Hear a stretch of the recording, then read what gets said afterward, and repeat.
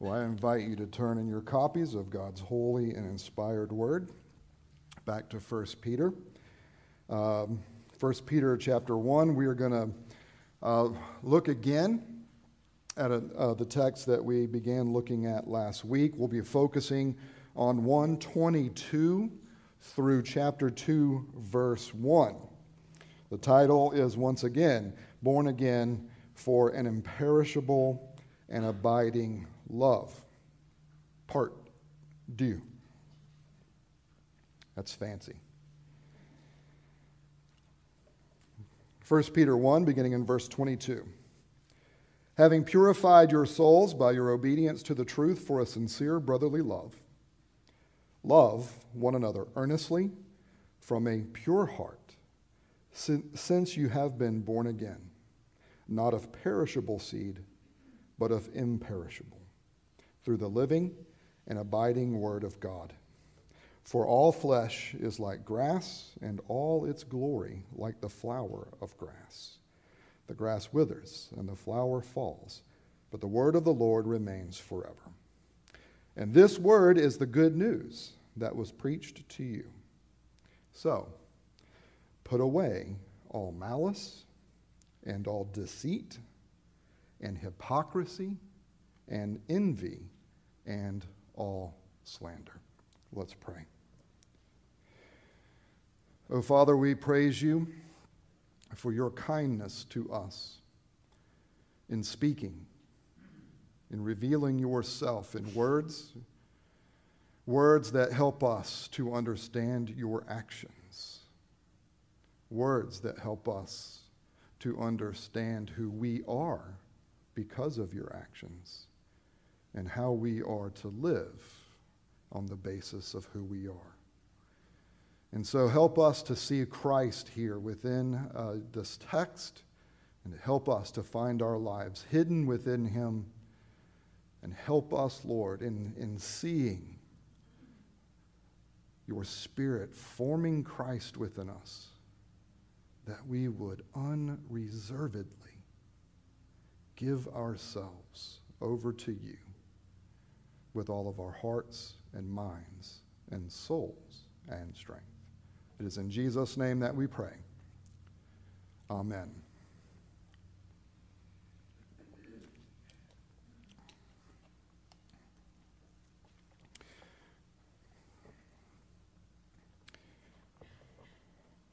Recently, I had someone recommend a book to me, and so looking for something new to read, I was able to find it and get a hold of it.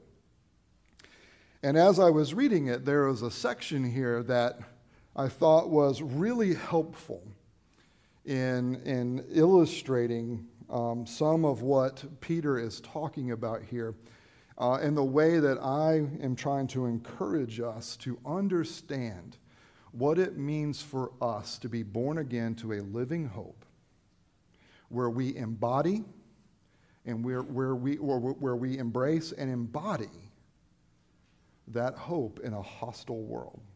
1 Peter, as we have talked about, is about living the Christian faith in the midst of hostility, in the midst of trial, in the midst of temptation. And as I was reading in this book, there's this scene where a minister, who is the father of the main character of the story, but the minister has gone and he is playing a game of chess with a family friend. The minister had served in the military, had served in World War II, and had come away from his time of service permanently changed. He had struggles because of what he saw, because of what he witnessed, because of what he experienced in the war. Now, what's interesting is the book actually never tells you exactly what it is, which is kind of frustrating and kind of fun all at the same time. But we know he's nervous a lot. We know he doesn't like fireworks, obviously, but we know that there's something there that has changed him permanently, at least the way that he is responding to it. The family friend, who is a famous musician, also served in the war. and he was permanently damaged physically. His face was mangled, and he lost his eyesight. And you have these two guys that both experienced the same thing, the same horrors of war. And they're talking with one another, and what the minister says is, I've been trying to reach out and minister to this man in my church because he fought in the war. He's not responding well to what he witnessed and experienced, and what he is doing is he's hitting his wife, and he's hitting his child. The wife is showing up to church Sunday morning with black eyes. The son is showing up to church with bruises.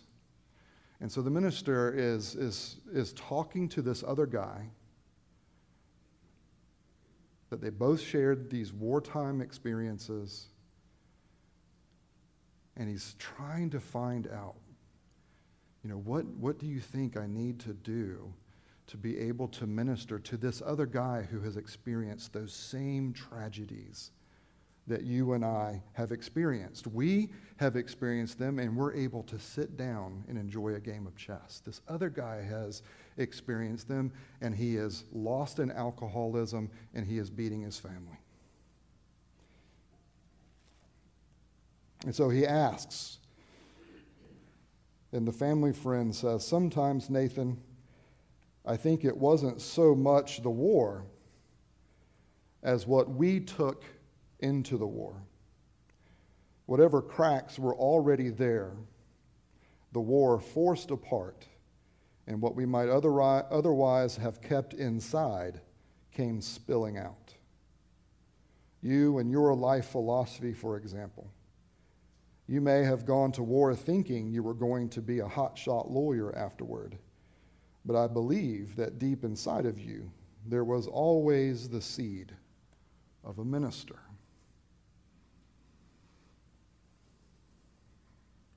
Last week I asked you, I pointed out that it's the same sun that can either harden clay or melt wax. Beloved, one of the things that we absolutely have to come to grips with as God's people living within a hostile world, living on this side of the perfection of what God is going to bring when Jesus Christ returns, is that the circumstances in which we live, especially negative circumstances, trial, tribulation, hostility, these things do not determine how you live and how you respond. What they will do is reveal what is already there within you. To put it another way, difficult circumstances cannot cause you to sin. But what they will do is provide an opportunity for you to see where you are in your maturity in Jesus Christ. Difficult circumstances are part of being the people of God in a world that hates our Savior. And so as we are continuing to try to embrace this hope that we have in Jesus Christ in order to embody that hope to this hostile world, we have to approach things from the perspective of the implications of the gospel for us. Now, one of the things that we have talked about in 1 Peter chapter 1 so far is one of the fundamental patterns of the Christian life. And we talked about it from the perspective of identity. That the way the Christian life unfolds is that your identity will determine how you live. How you see yourself, how you understand yourself will be reflected in the way you express yourself. If you think horribly about yourself, that will come out in the way that you live. If you think positively about yourself, that too will come out in the way that you live. The pattern that we're talking about here within theological speak is often referred to as the indicative and the imperative. If you never remember those words, that is okay. But basically, it's the pattern that we see throughout the Old Testament, and it's the pattern that we see in greater clarity in the New Testament. And that pattern is this: God redeems his people, and he makes them his own, and then says, because of what I have done, and because of who you are, now reflect that in the way that you live. That's the pattern. We see it in the Ten Commandments. The Ten Commandments don't start with, have no other God before me. The Ten Commandments start with, I am the Lord your God who redeemed you out of bondage and slavery. Therefore, have no other gods before me. This is a fundamental pattern of the way that we are to interact with God, with ourselves, with the world, and that is on the basis of this new identity that we have as the redeemed people of God, and learning to grow more and more into this intuitive self-understanding of that new identity, so that that new identity starts to reflect itself more and more and more in the way that we live. And that identity that Peter has been unfolding for us here is that we are part of this new people of God that exists because Jesus Christ has been risen from the dead. That when Jesus rose from the dead, you had the beginning of a new humanity, a risen humanity, a humanity that was no longer defined by sin and death, but a humanity that was now defined by glory and perfection. And what it means for the church to be united to Jesus Christ is that we have been born again. We have participated in Christ's resurrection from the dead. And so we have been raised from death to life. We have been born again to a living hope. That living hope, who we are as a risen people, as a people who are no longer defined by the futile ways of our forefathers, a people who are no longer defined by the temporary and finite things of this world which rust and decay and are passing away. Instead, we have been born again to a living hope that God is keeping for us in the heavenly places, where he's keeping us, so that we will receive them in their fullness when Jesus Christ returns. There is an eternality that now defines that core essence of who we are in Jesus Christ. What Peter does here in this section that we're looking at right now is he introduces a second fundamental pattern for understanding how to live the Christian life. How do we take that identity, that new identity that we have, and from that learn to give expression to that identity more and more and more? And what he does is he introduces the pattern by calling us to be holy as God is holy. And what does it mean to be holy? Well, it means to be completely and utterly and totally devoted to God.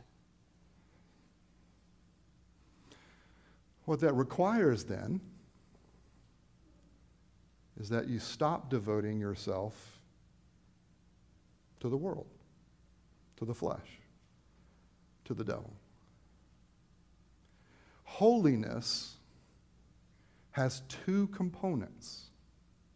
And one of those components is what we are living for, but it also includes what we no longer live for. When we talk about things in terms of what's often referred to as discourse analysis, is there is a negative and there is a positive. There is a subtraction and there is an addition. and that both sides of that coin are to be part of who we are as the people of God. That we are, because we have been redeemed from the futile ways of our forefathers, and because we have been born again to the eternal things of that hope that we have in Jesus Christ, we are to be holy. God has made us his people. He has freed us from sin. And so we are to live in a way that reflects that we are his people and that reflects that we are no longer dead in sin. Do you see the way this is working? Now, for us to reflect this, it means there are certain things that we have to no longer have anything to do with in order for us to give ourselves to the right things. Now, holiness, quite often, and this is one of the reasons I didn't introduce this idea when we were talking about holiness several sermons ago, is because quite often, evangelicals, conservative people who really think highly of the Scripture tend to think of holiness mostly in terms of what I don't do. If I don't do this, and if I don't do that, and if I don't do this, and if I don't do that, then I am being holy. I'm growing in holiness. Well, that's not really the case. You certainly have things that you're supposed to not do. But if there is nothing positive on the other side of that, we are not growing in holiness. If you look at the Westminster Shorter and Larger Catechisms, and you look at the section that has to do with the law, what you will notice there is this very pattern from Scripture is provided for us there within the catechism. And the pattern is this. The question will be, okay, what is the first command? And then the question will be, what does this command require? What does this command forbid? You see that? That is that pattern of negative and positive and negative. It is a pattern by which we don't simply express holiness by just simply trying not to do things, but that we are to not do certain things in order to facilitate doing other things. We are to be pursuing something actively as a way of not pursuing things that we once pursued, negative and positive. Paul likes to use this imagery a lot. He'll use phrases like put off and put on. Romans 13:12, cast off the works of darkness, put on the armor of light. Ephesians 4:22 and 23, put off your old self to put on the new self. Colossians 3:5 through 14 is framed around this idea of put to death in order to put on. Titus 2:11, the grace of God has appeared, and that grace trains us to renounce ungodliness and worldly passions, and that grace trains us to live self-controlled, upright, and godly lives. Negative, positive, negative, positive.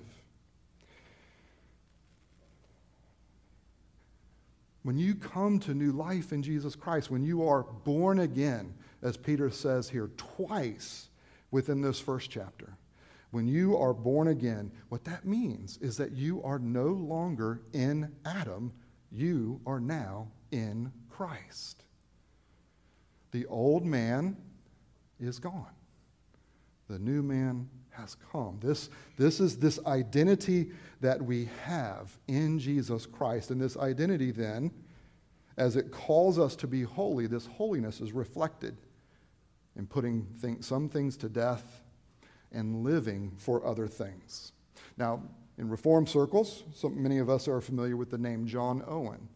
And John Owen did a lot of writing on this topic. In fact, one of his most famous writings is Mortification of Sin in Believers, where he says you need to be killing sin, or sin will be killing you. And he utilized these terms, mortification and vivification. Mortification meaning put to death. When you have gangrene, right? On your skin. It has to be mortified. It has to be cut out. What happens if you let the gangrene stay? It starts infecting healthy flesh, right? So you have to cut the bad flesh away. That's mortification. Vivification is this idea of life being added, energy being added. Something is being animated. It is being quickened. And so this idea of the negative and the positive, or mortification and vivification, put off, put on. Negative, positive, negative, positive. This is an essential pattern for us to understand so that we can embrace that new identity that we have in Jesus Christ, so that we can embody that new identity to God, to ourselves, to one another within the church, but also to those outside the church. That this defines the way that we relate to culture. It defines the way that we relate to government. It defines the way that we relate to our spouses. And right now, what I'm doing is I'm just working through the next several paragraphs in 1 Peter. This pattern, these two patterns of identity-driven of devotion to God and expressing that identity in terms of what we put off and what we put on. These determine everything in the way that we relate to everything.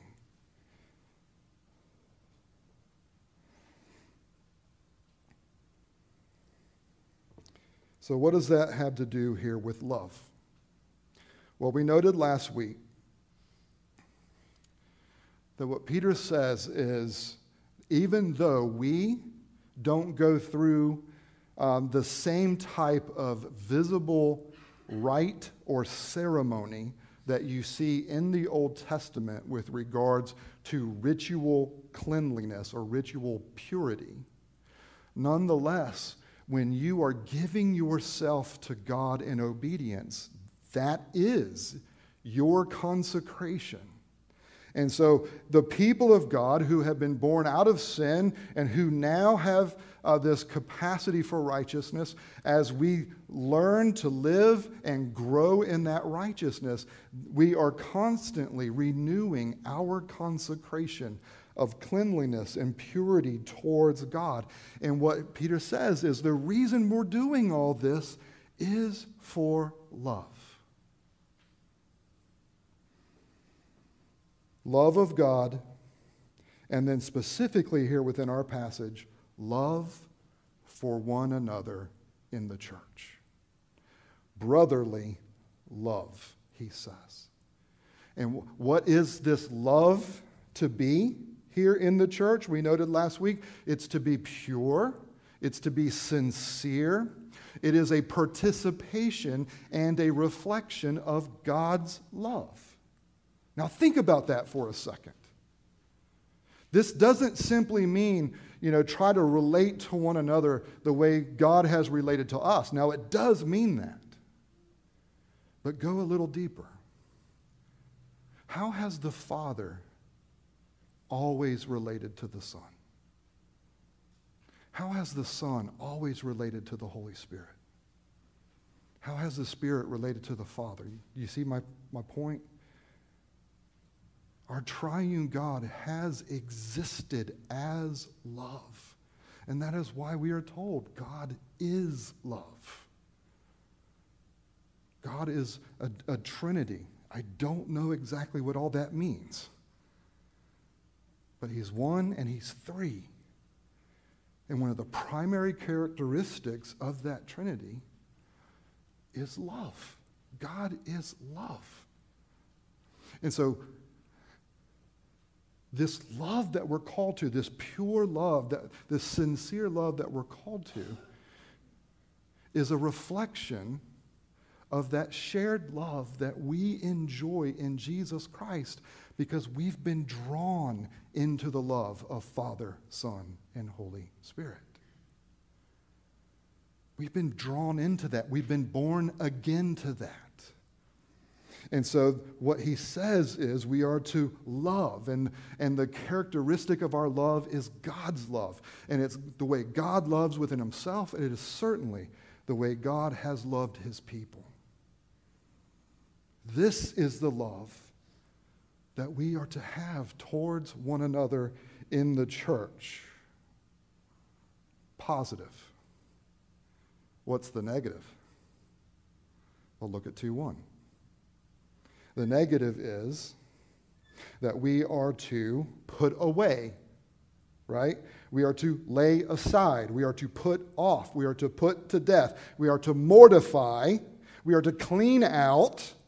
Notice here, malice, all deceit, hypocrisy, envy, slander. If we're going to be a people that are marked by God's love, the love that he enjoys within himself and the love with which he has loved us as his people, we cannot be a church characterized by deceit, hypocrisy, envy, slander, wickedness. This word for malice here is just simply the Greek word for evil. Now, the reason the translators have translated it as malice is because what's specifically in view is evil within relationship. But the idea here is we are to put away all evil. We are to put away all wickedness. This is the word that explains the concept of depravity.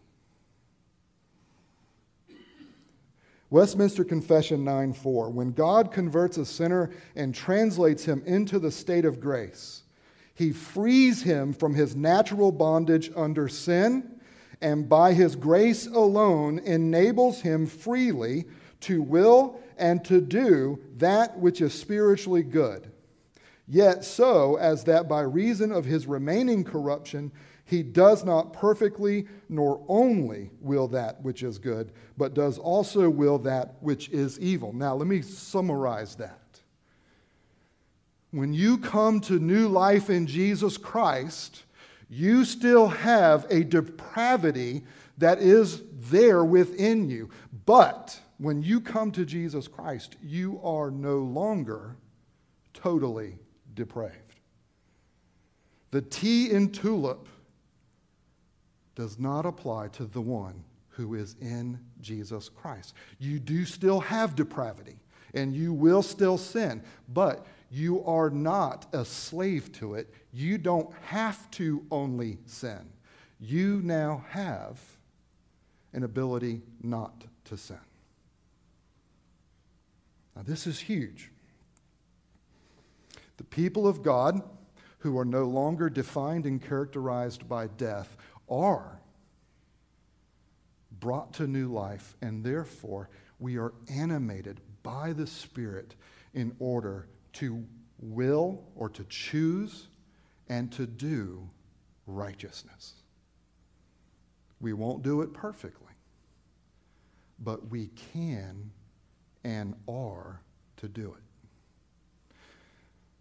The way the church relates within itself, it is not to be marked or characterized by a dominant or ongoing evil, wickedness, depravity, hateful feelings, mean-spiritedness, spiteful, self-serving. This is no longer to be the character. That's out of character with the love that exists within Father, Son, and Holy Spirit. There is not to be any more deceit. There is no treachery. That means there is to be no betrayal of trust. There is not to be violation of faith. It means not taking advantage of someone or not taking advantage of the church through craftiness, through cunning, or underhanded methods.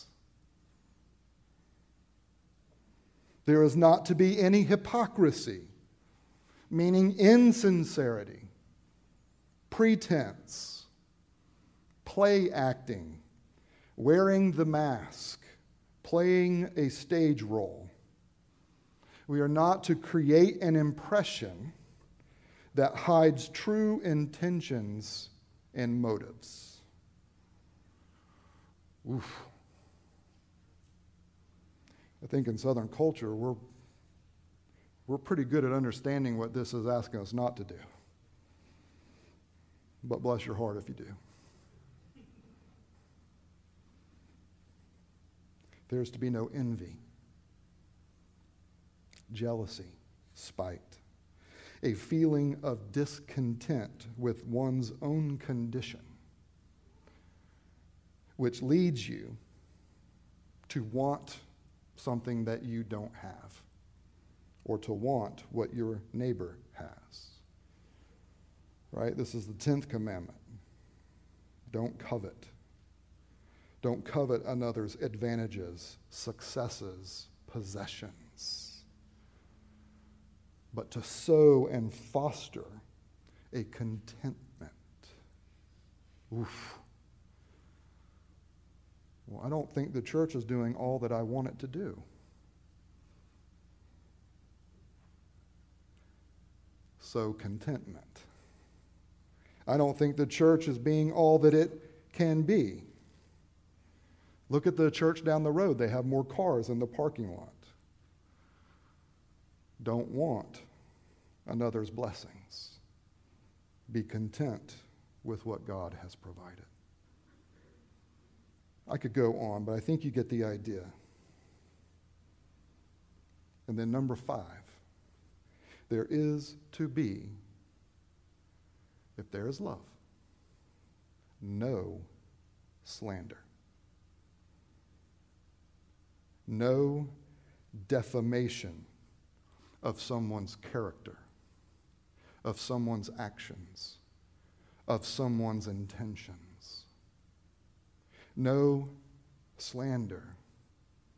No talking behind someone's back that you won't say to their face. Now, I want that to sink in.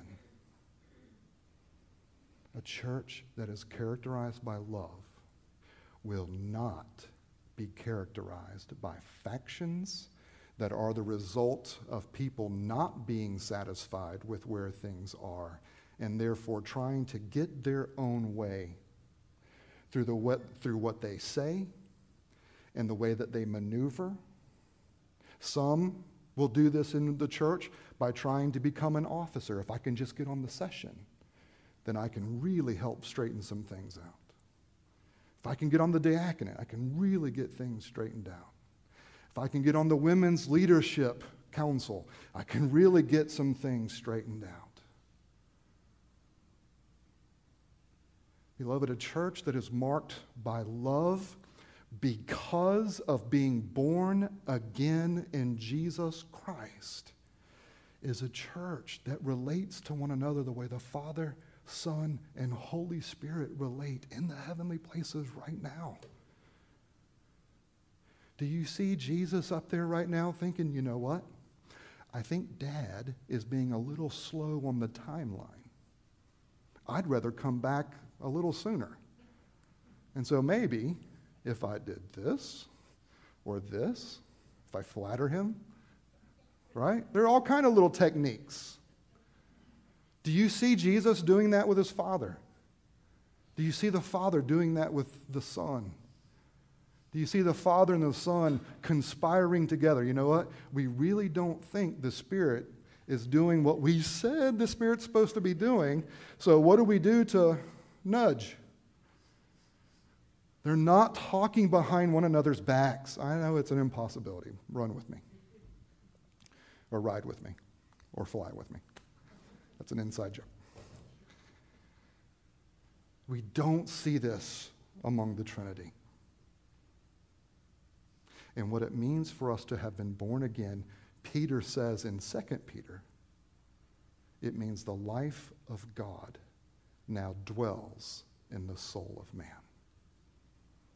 That animation, that vivification is the life of God surging through his people.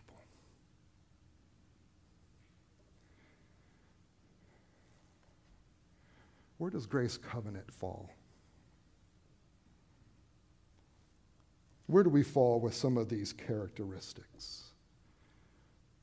these things that are not to be present, these things that are not to be practiced, attitudes, actions, things that shouldn't be present because they deny and they contradict love. Where are we? How are we doing? We cannot read a text like this and start thinking about, oh, well, so-and-so really needed to hear that today. So-and-so church, man, they really needed to hear this. We need to hear this because God is speaking it to us right now. And I know that it is uncomfortable. I don't like it. You're sitting here having thought about it for the last 10 minutes. I have thought about this for weeks and have had to fight and struggle of not condemning myself, but also not dismissing sin. And that's the temptation that every one of us has, to either dismiss it or redefine it, or to allow it to sit on us in such a way that it's like that weight and that burden that David said in Psalm 32 needs to be lifted. And why did it need to be lifted? Because with David in Psalm 32, it was self-imposed. God was not the one that was creating that situation. It was David. And what created it was not David's sin. It was David not running to God to receive forgiveness. It was self-imposed because he decided that he would sit over to the side and try to deal with it within himself instead of dealing with it in light of who God is and what God had done. And we can hear a passage of Scripture like this, and we can either try not to see ourselves within it, or we will see ourselves in it, but yet not manage it well and allow it to crush us. And what God is telling you, beloved, this morning is to take it seriously doesn't mean that you walk around crushed by it. It means that you embrace it, that you accept it, that you acknowledge it, and that you flee to Jesus Christ with it. That you go to God, who has made you his people, who has caused you to be born again so that death is not what is surging through your veins, but life. And you say, God, I am now seeing something. You're revealing something to me about my life, or you're revealing something to us about our church.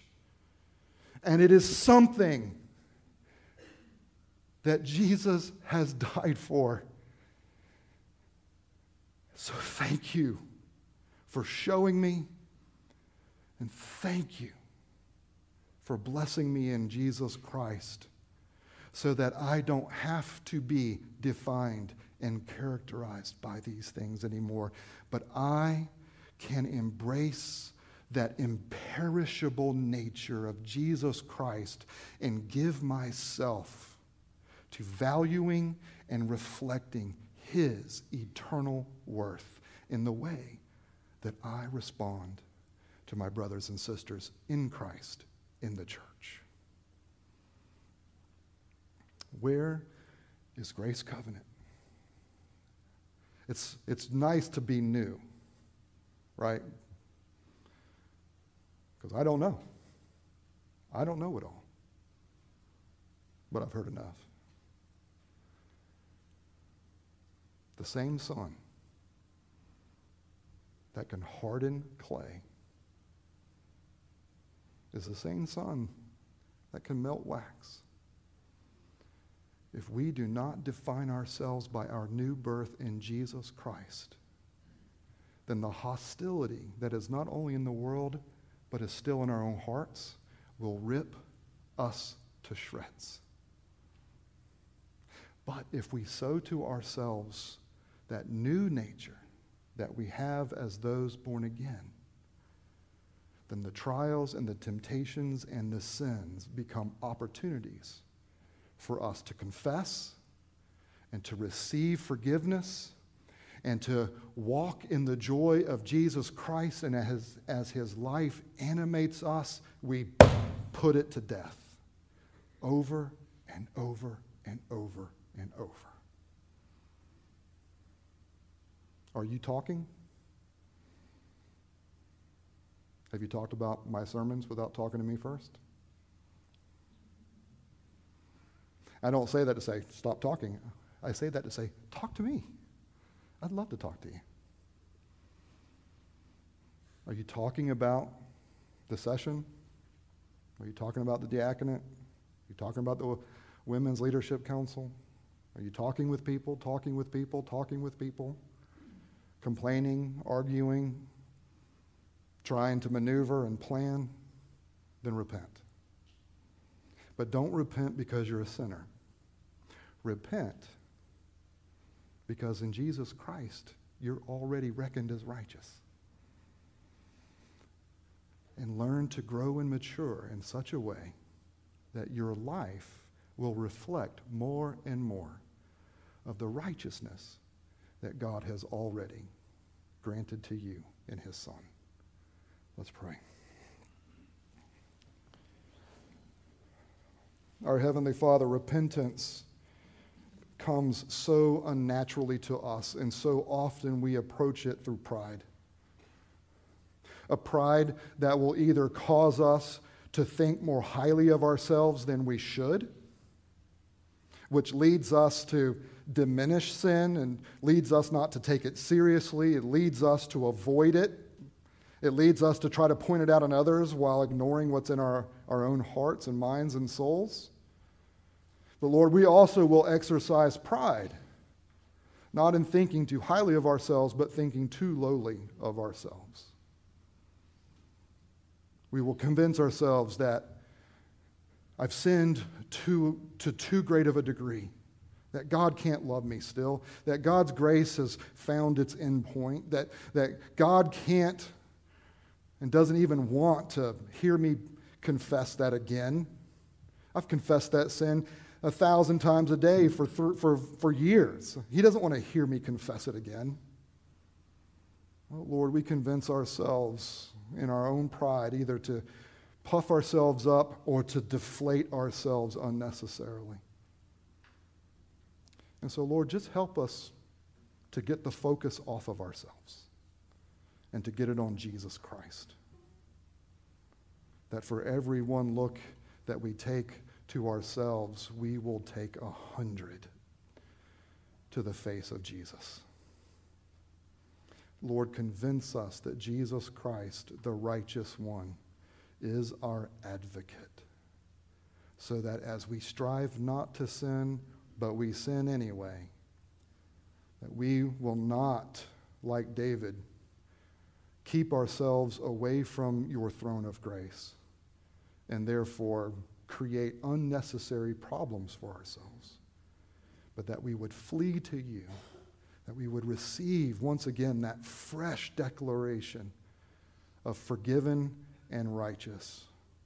And then we would go through in the power of the Holy Spirit, sowing to the imperishable things of life. Lord, if there are people here today that are guilty of the things that we have talked about, don't let them leave without beginning the process of dealing with you and without beginning the process of dealing with one another. Lord, your grace is too immense and vast for us to be defined by the awful things that we have witnessed, that we have experienced, or that we have done. Make us a people of love. It is in Jesus' name that we pray.